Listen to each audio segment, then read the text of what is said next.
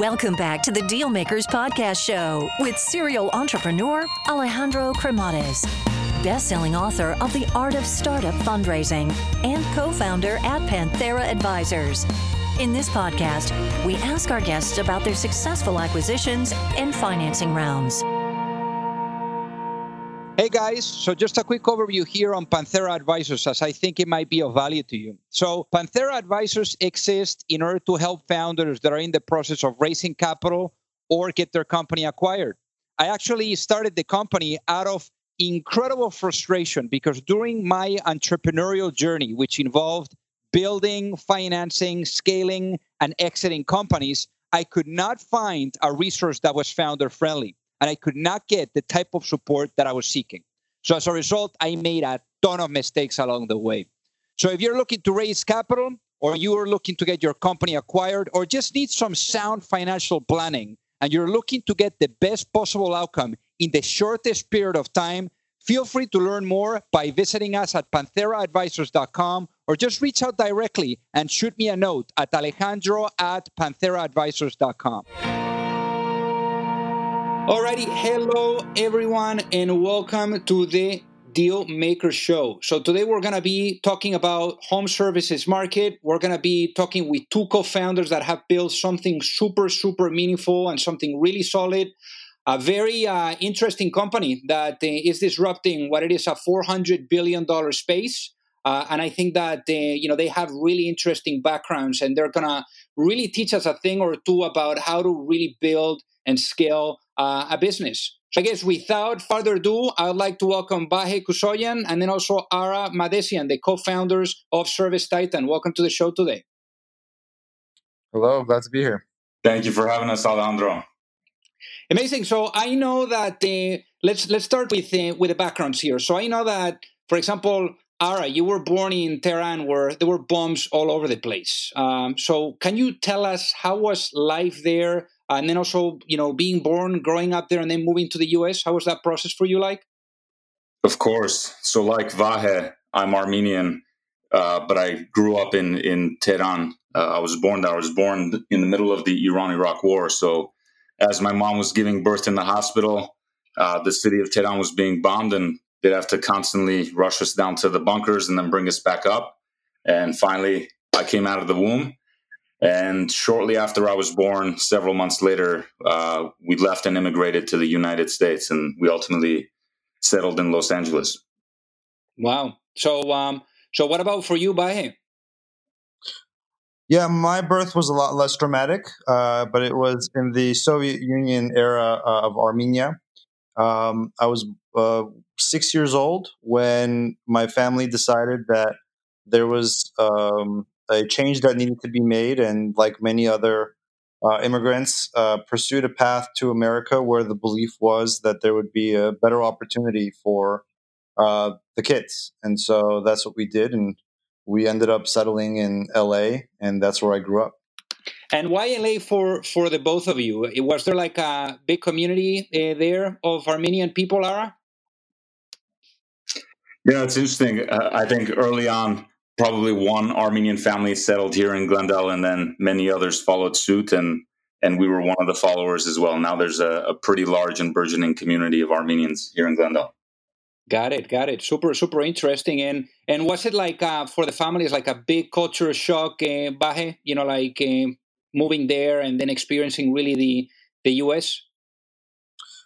Yeah, absolutely. Pretty much everything was different, starting from the system. They were coming from a communist Soviet system to now, it's the free market.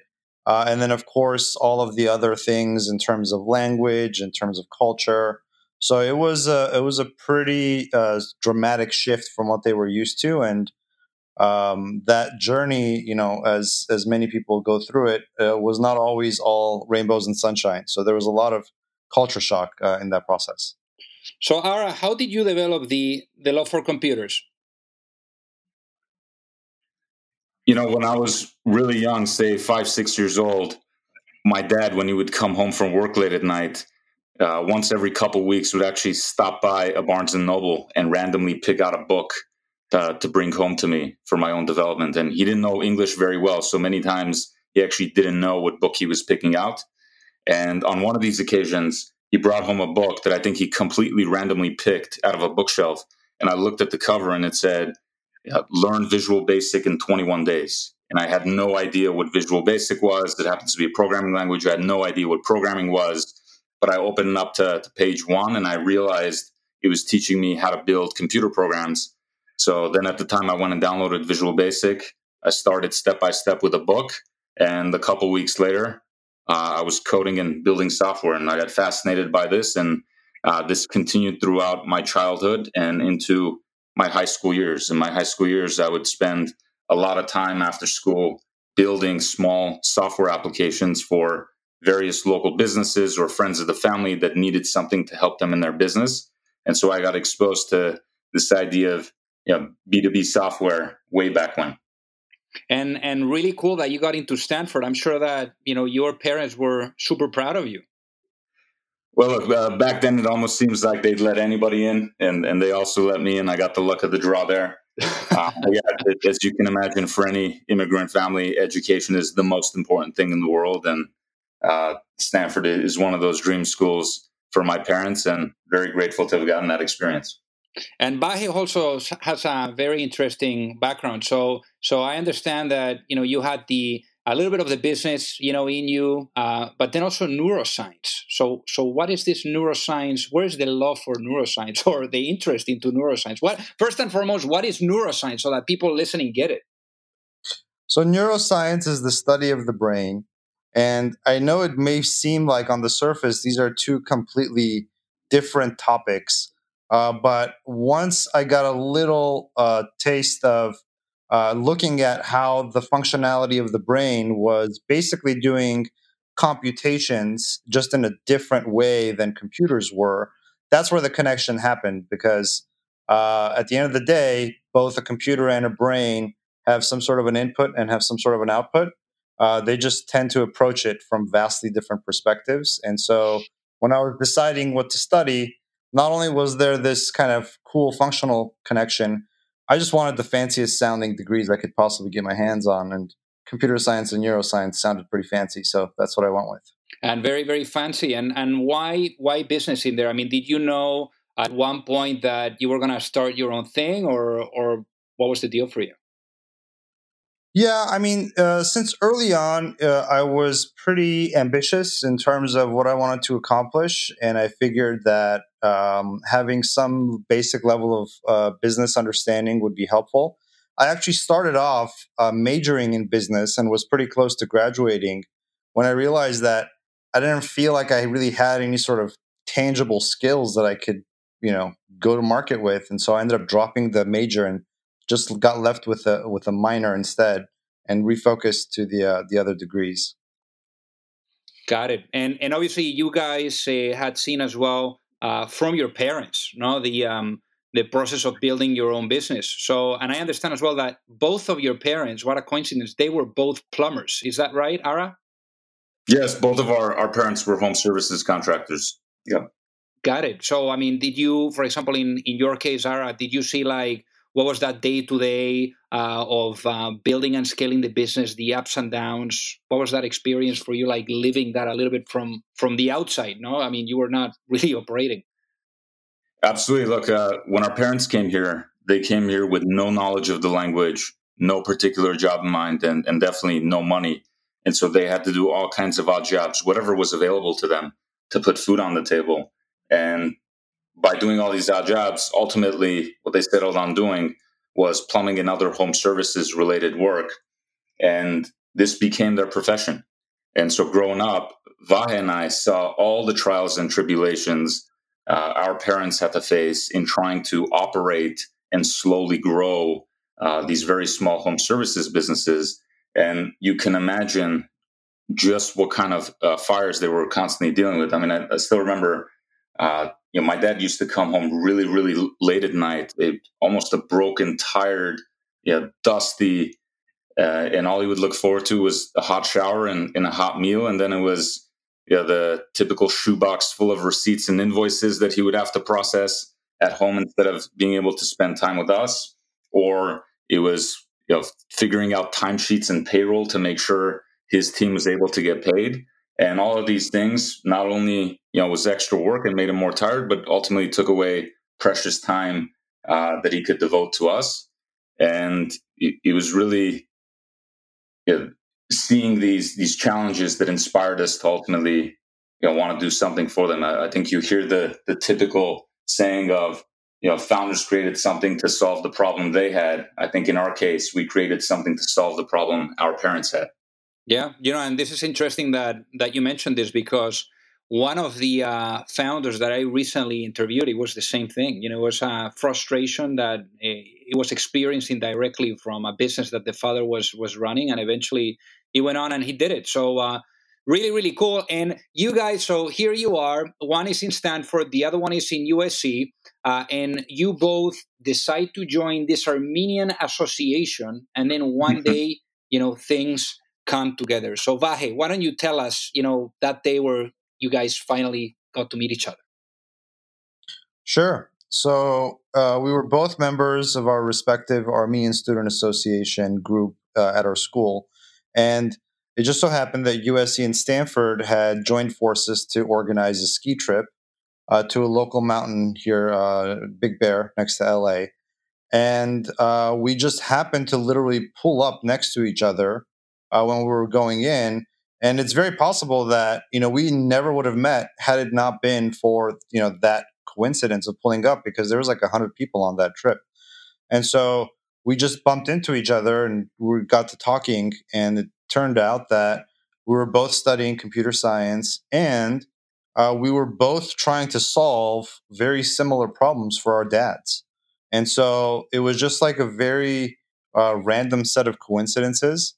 And after that trip, we, kept in touch, and we met a couple of times. And it turned out that we were kind of both going in the same direction, and we decided to join forces and haven't looked back since. And was there like brainstorming sessions that you guys had, or just for the people that are listening, like to get a better understanding of how was that process from like the day that you guys met to the day that you guys finally said, oh, wow, this is interesting, like, what about this, what about that? And then all of a sudden everything clicks and it makes sense to go at it together. So Ara, why don't you tell us, why don't you walk us through that process, that journey? Yeah, I think ServiceTitan was almost born accidentally. I think both Vahe and I had these ambitions to work for some of the bigger tech companies, but it was during some of this downtime to help our parents where this bigger opportunity came to us. And originally, we just decided, you know what, let's spend just the summer building something to help our parents better run their businesses. Because by virtue of being exposed to Silicon Valley and tech, we had seen that for every industry in this world, from software companies to big pharma companies to consulting companies to whatever else, every industry had great software so that you could run a much more efficient business, you could sell a whole lot better, you could market a whole lot better, you could manage your financials. And when we looked at the challenges our parents were facing, we almost thought it was crazy how backwards things were. I mean, we had gone off to school for 4 years and came back, and we saw our parents' businesses were practically frozen in time. And we thought, there's got to be a better way. So we decided we were going to dedicate that summer to building software similar to what we had seen in other industries to help our parents. And I think what we saw after we built it and gave it to them was how remarkable the transformation was, how much better their customer service became, their sales became, their marketing became, how much more efficient they became in the back office. Revenue started growing up, costs started going down. And through word of mouth, other people, locally in LA found out about the software we had built for plumbing and related companies. And others reached out to us to get this software. And once, some small critical mass of people started using the software, we realized, these guys depend on our software to run their entire business. And their entire business happens to be their entire livelihood, as well as the livelihood of, whatever dozens of employees they had. And so we kind of realized, this is no longer something we can abandon. We can no longer go and work at big tech companies. This pretty much has to turn into our venture. And then we started growing from there. So to that point, Ara, just to follow up on that, how many people, was this, or was there like already like a a specific, amount of revenue that or sales that gave you guys the idea of, hey, maybe, this seems to make sense to really explore full time rather than having this as a project? I mean, what was that trigger for you guys, Ara, to really say, okay, let's go at this full time? Yeah, what I remember is it was still just the two of us, and we had roughly, I think at the time, like 10 companies, which isn't an awfully lot, but yeah, you think about these people, they're such hardworking, salt of the earth people.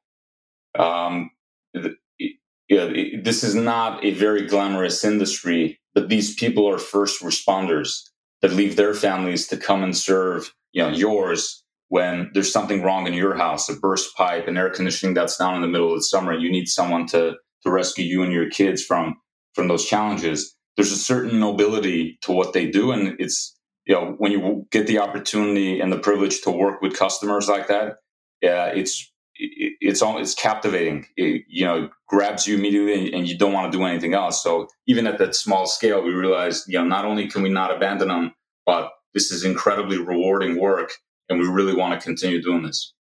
And the co-founder relationship is definitely one of the biggest decisions that one makes in business.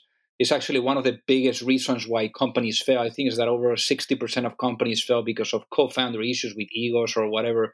And I know that for you guys it has worked pretty well. So I wanna know, and perhaps also the listeners would love to know, like, obviously there was a really interesting synergy. There was one thing that one of you guys contributed, and then the other one also contributed from a strength versus weakness perspective or expertise. So Vahe, what did you bring to the table that was magic for this relationship to work, and what did Ara bring to the table as well? And how you guys decided to say, okay, you're taking this as responsibilities and I'm taking that. So let's move forward. Vahe, can you walk us through that? Sure. So in terms of our journey, what was interesting is if you were to look at kind of who we are as people on the outside, we look completely different. Not obviously aesthetically, but in terms of just how we think about things, even stupid things like how we dress or our predispositions towards one side of an argument towards or another. And during the early days, that difference created a lot of friction, as you would expect. And so I think what a lot of listeners should realize is that sometimes the best partnerships don't always start out as being super clear. So I couldn't tell you when we were first beginning, these are my sets of strengths and weaknesses, and these are Ara's. We just knew that we were both committed to achieving big things, and that there was a common core that was the same. But there was a lot of differences. And then throughout the years, we started to see that there's certain situations where Ara is super strong, where I was not as strong, and then vice versa. So in our case, the way that ended up shaping out is anytime there was a more of a go-to-market motion or a sales conversation or some exercise in persuasion and negotiation, it was clear that I was not the stronger person to be taking that lead. And then other situations, if we had a specific technical thing to figure out, or the customer was going super in the weeds about this thing or that thing of their business, that's where I would tend to jump in and take over the conversations. And so we ended up separating duties pretty cleanly in terms of where the customer journey would begin and end. And then we both were pretty hands-on in terms of the product, just from the fact that we were both technical and that we could write code. And so over the years, it started becoming clearer and clearer what the difference should be and how to delineate responsibilities to ultimately deliver the best experience for the customer. And so that's kind of how naturally things shaked out over the years. Got it. So in this case, Vahe took over engineering and product, and then Ara really focused on go-to-market. And what I want to follow up on this, perhaps Ara, so that people really get it, is how did you guys ended up like really, optimizing that business model and how you guys are making money today? How does that look like? You bet. So ultimately, we sell software to specific industry. These are home services businesses that'll do certain services like plumbing, air conditioning, electrical, etc.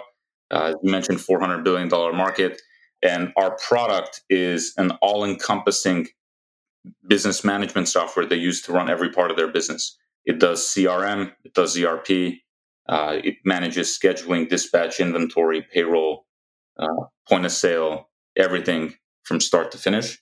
And it's a subscription software as a service, where they pay a monthly fee in exchange for the product. And our go-to-market motion has been a combination of, it's all direct sales, combined with some sales that are initiated through partners, and a lot of marketing power behind it, and sales development practice in there as well. And one of the things that for a SaaS business, I think that keeping a low churn is king. Like, really, retention is everything. So Vahe, since you're really leading the product side of things, even though you guys are very much involved, the two of you on the product side, what have you learned about churn and retention, Vahe? Oh yeah, I mean, for us, ever since the beginning, and I would say up until now, that's definitely been the most important metric that we focused on, because it tells you a lot. And to me, the biggest thing it tells you is the degree of product market fit. Because if you're hitting that correctly, you really shouldn't have any churn outside of death or marriage if you're in the enterprise space. And by that, I mean your customer should. The only time you should lose a customer is if they go out of business or if they get purchased by or acquired. And in our case, the whole value prop of what we were selling is that we're going to help you build a stronger business. So we didn't even accept a customer going out of business. Basically, we said they shouldn't go out of business if they're running on ServiceTitan.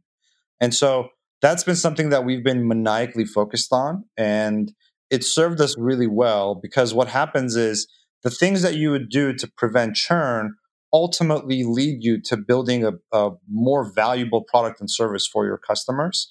And it's a very strong signal if someone's about to leave you. That's probably the best learning opportunity in terms of what to focus on next. And in our case, because we lived in an environment where it's not like there was a billion plumbing companies or air conditioning companies out there where we had unlimited, top of the funnel leads. We were forced to retain every customer that we had. And in retrospect, that was actually the biggest factor in our success, because we were forced to become the absolute best at understanding the businesses of our customers, communicating how we're going to drive value, and then ultimately delivering on that commitment. And so for any business out there, I would say churn should be front and center in terms of everything that you're doing. Even if you could attain the growth with the churn, ultimately it's going to be something that comes and bites you in later years unless you tackle it pretty quickly. Got it. And obviously, to build the size of the company that you guys have built, I mean, money or capital is going to be required if you want to speed up the efforts on all fronts. And I believe you guys have done pretty well on the fundraising side of things. And perhaps Ara, you can walk us through this. So how much capital have you guys raised to date? About 370 million. 370 million. And I understand as well that the valuation is 1.65 billion. So pretty unbelievable. Guys, congratulations on the incredible progress. So Ara, could you walk us through what have been those financing milestones? What were the different expectations that you were seeing from investors? And then also, what was the process? Because I understand that in your guys' case, it was very much inbound.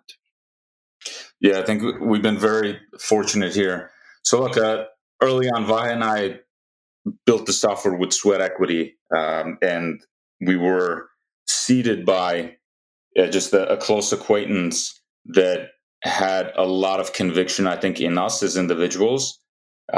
Early on, when there wasn't really a product or a market or anything like this to show for it, and in hindsight turned out to be a good bet, I guess. Later on, we partnered with a local accelerator in Los Angeles called ICONIQ Capital, and they were instrumental, not so much in giving money, because at the time they weren't giving much money. Today they give a lot more money.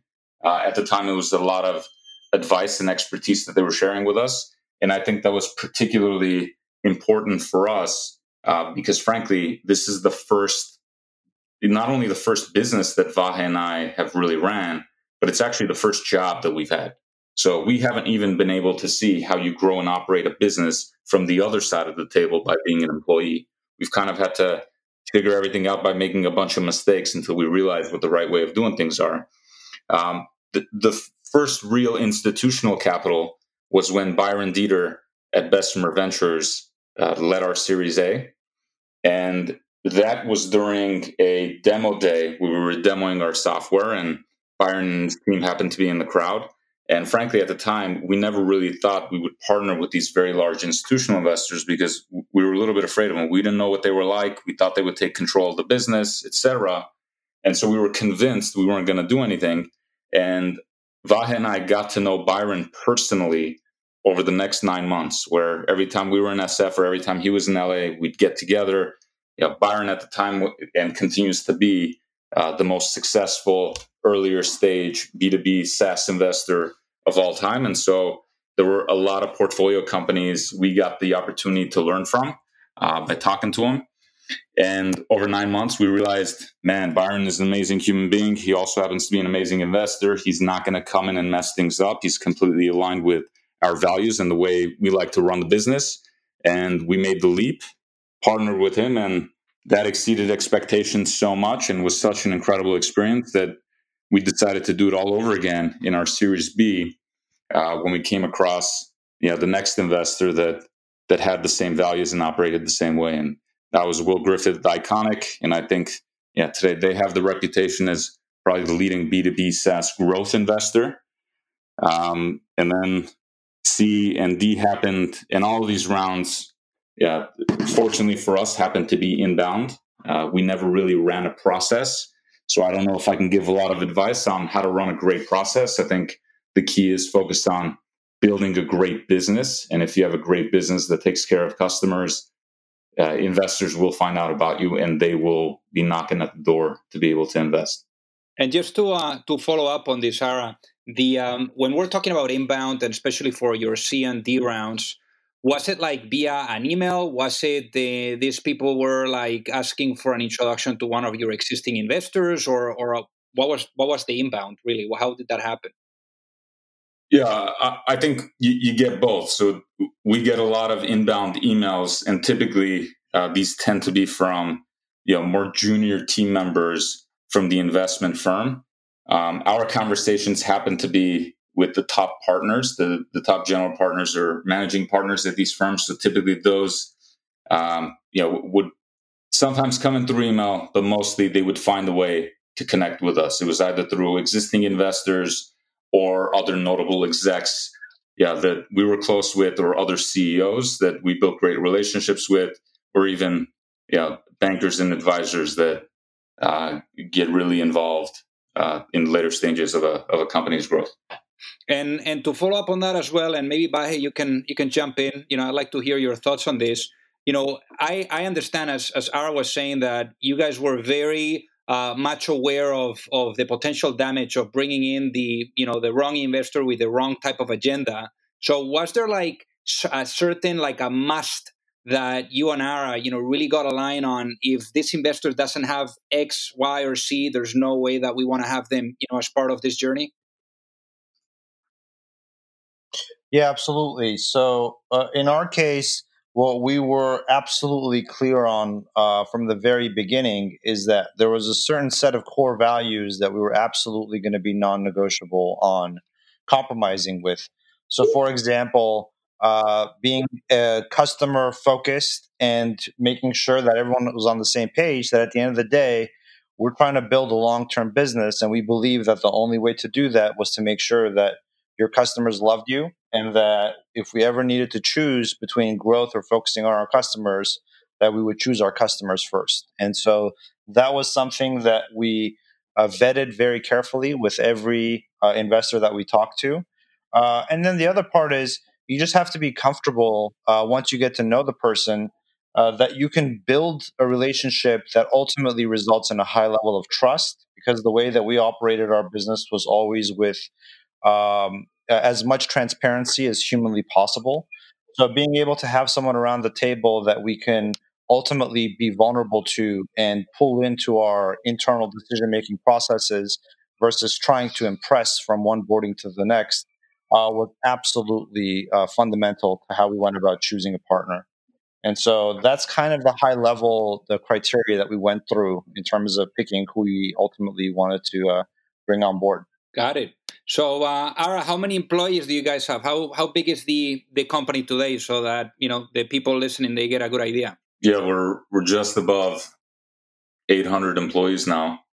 Wow, I mean that's quite a big number, and I've also seen that right now you guys have quite a lot of people that you're servicing. So any type of like metrics or anything that you guys will be comfortable disclosing? I believe you were like over 2,000 customers, or covering like 50,000 technicians or something like that. That I think that I read. So maybe Vahe, maybe you can share some of those.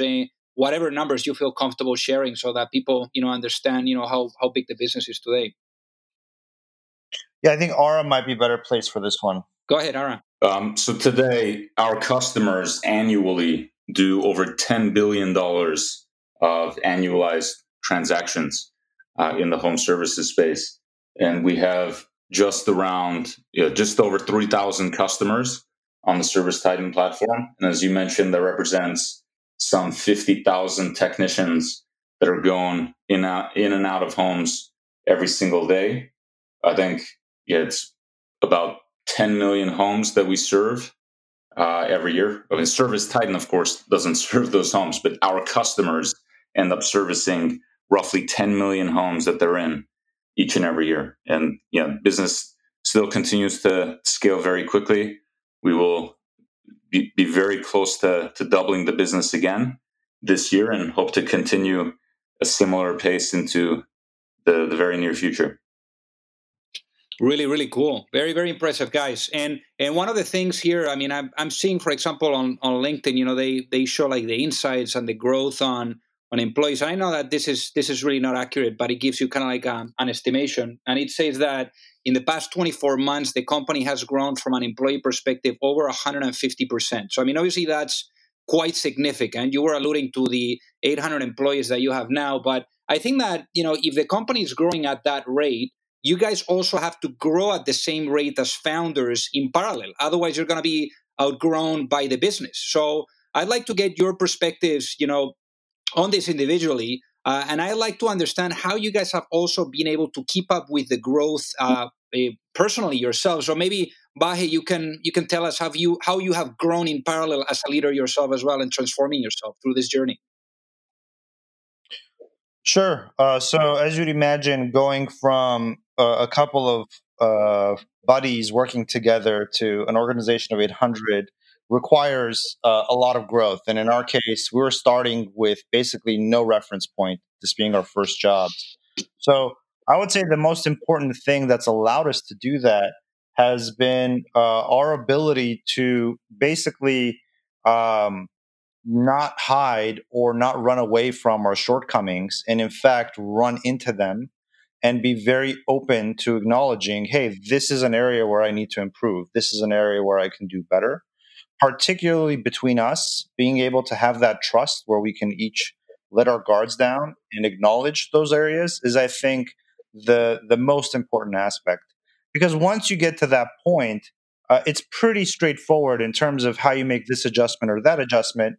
And what further helps is if you have someone on the other side who has a complementary skill set where you don't have to fight every battle all the way to the end. We can kind of divide and conquer.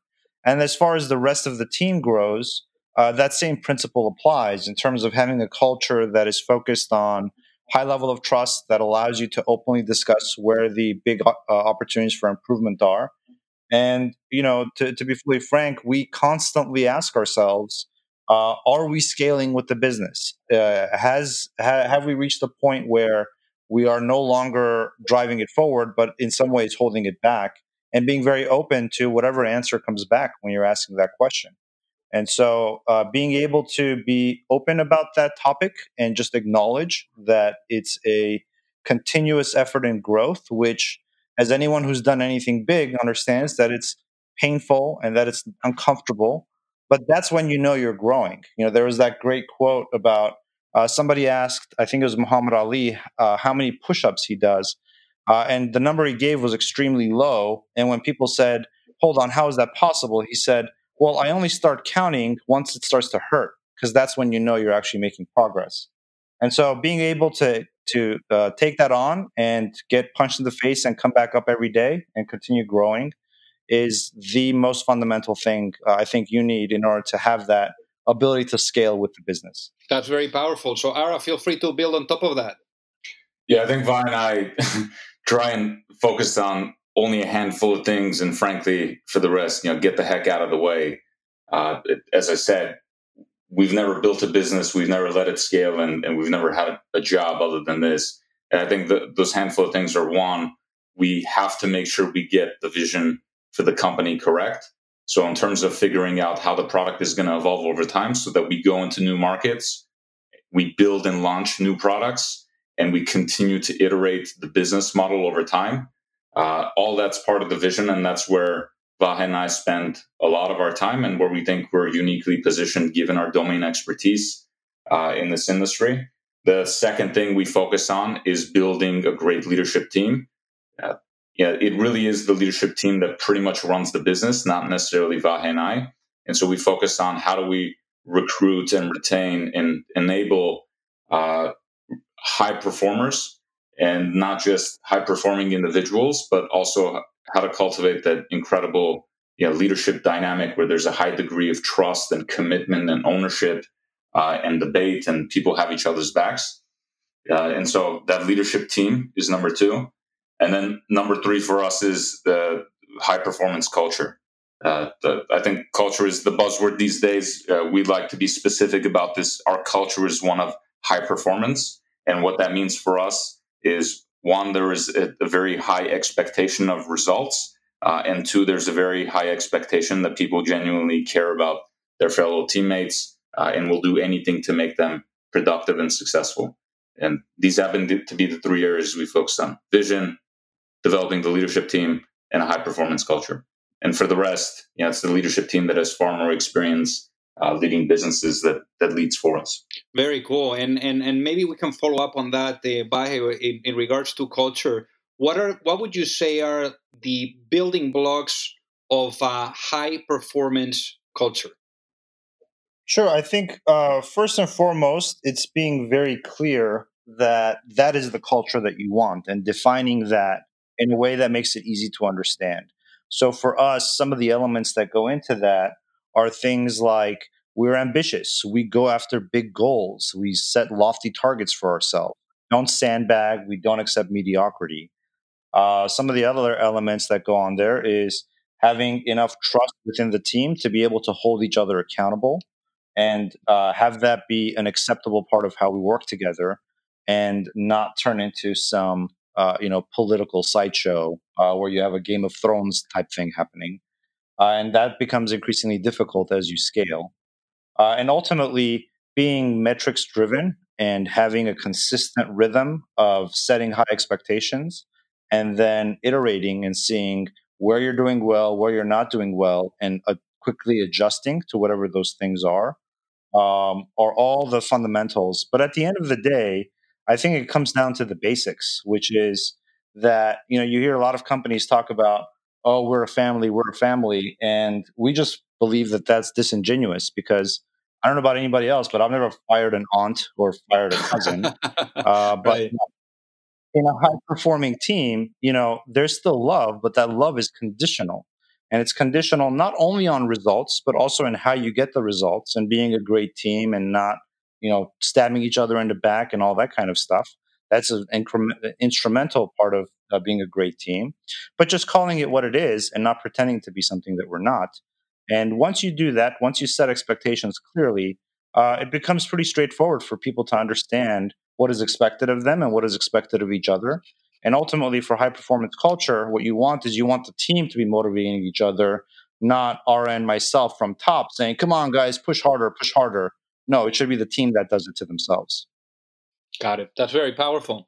So there's one question that I always ask the guests that come on the show, and I'd like to ask this question as well, and to get both of your perspectives. So perhaps we start with your take on this, Ara. So if you guys, knowing what you know now, I mean, we're talking about a business, over 800 employees, 1.65 billion, remarkable hyper-growth journey. If you had the opportunity to, let's say, now looking back, the opportunity to have a chat with your younger self, maybe that Ara that, was about to graduate, let's say from school, right? So let's say from Stanford, and you were looking at launching your first business. What would be, knowing what you know now, that one piece of business advice that you would give to yourself before launching a business, and why? Man.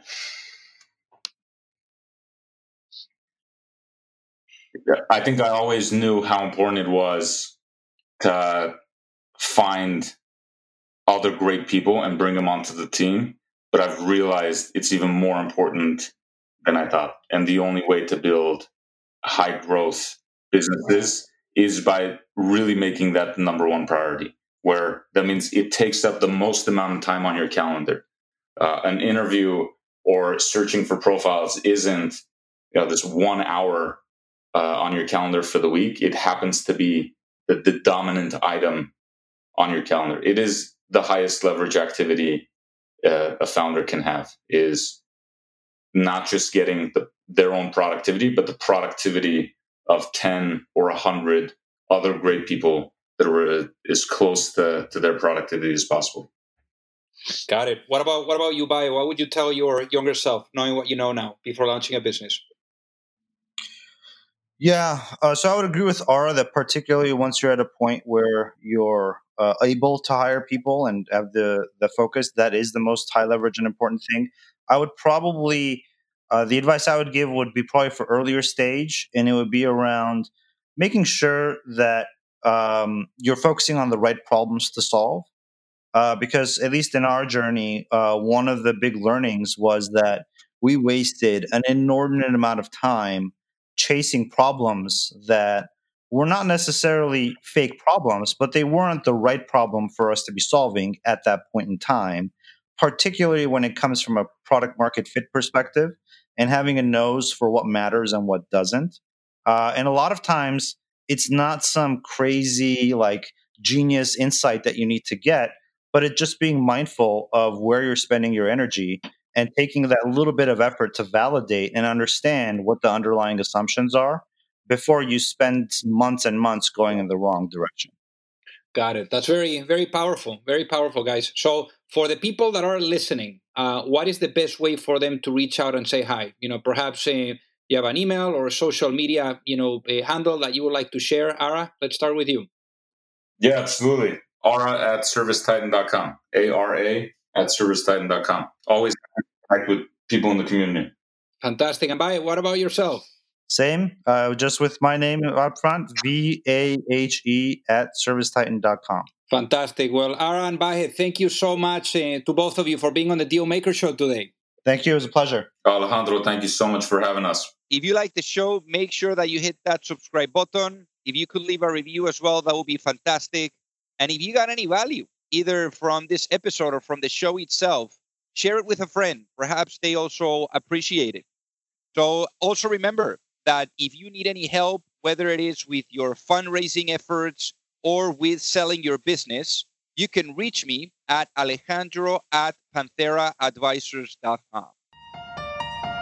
You've reached the end of another episode of the Deal Makers Podcast. For free resources and materials, head over to alejandrocremades.com. Thank you for listening, and see you at the next episode.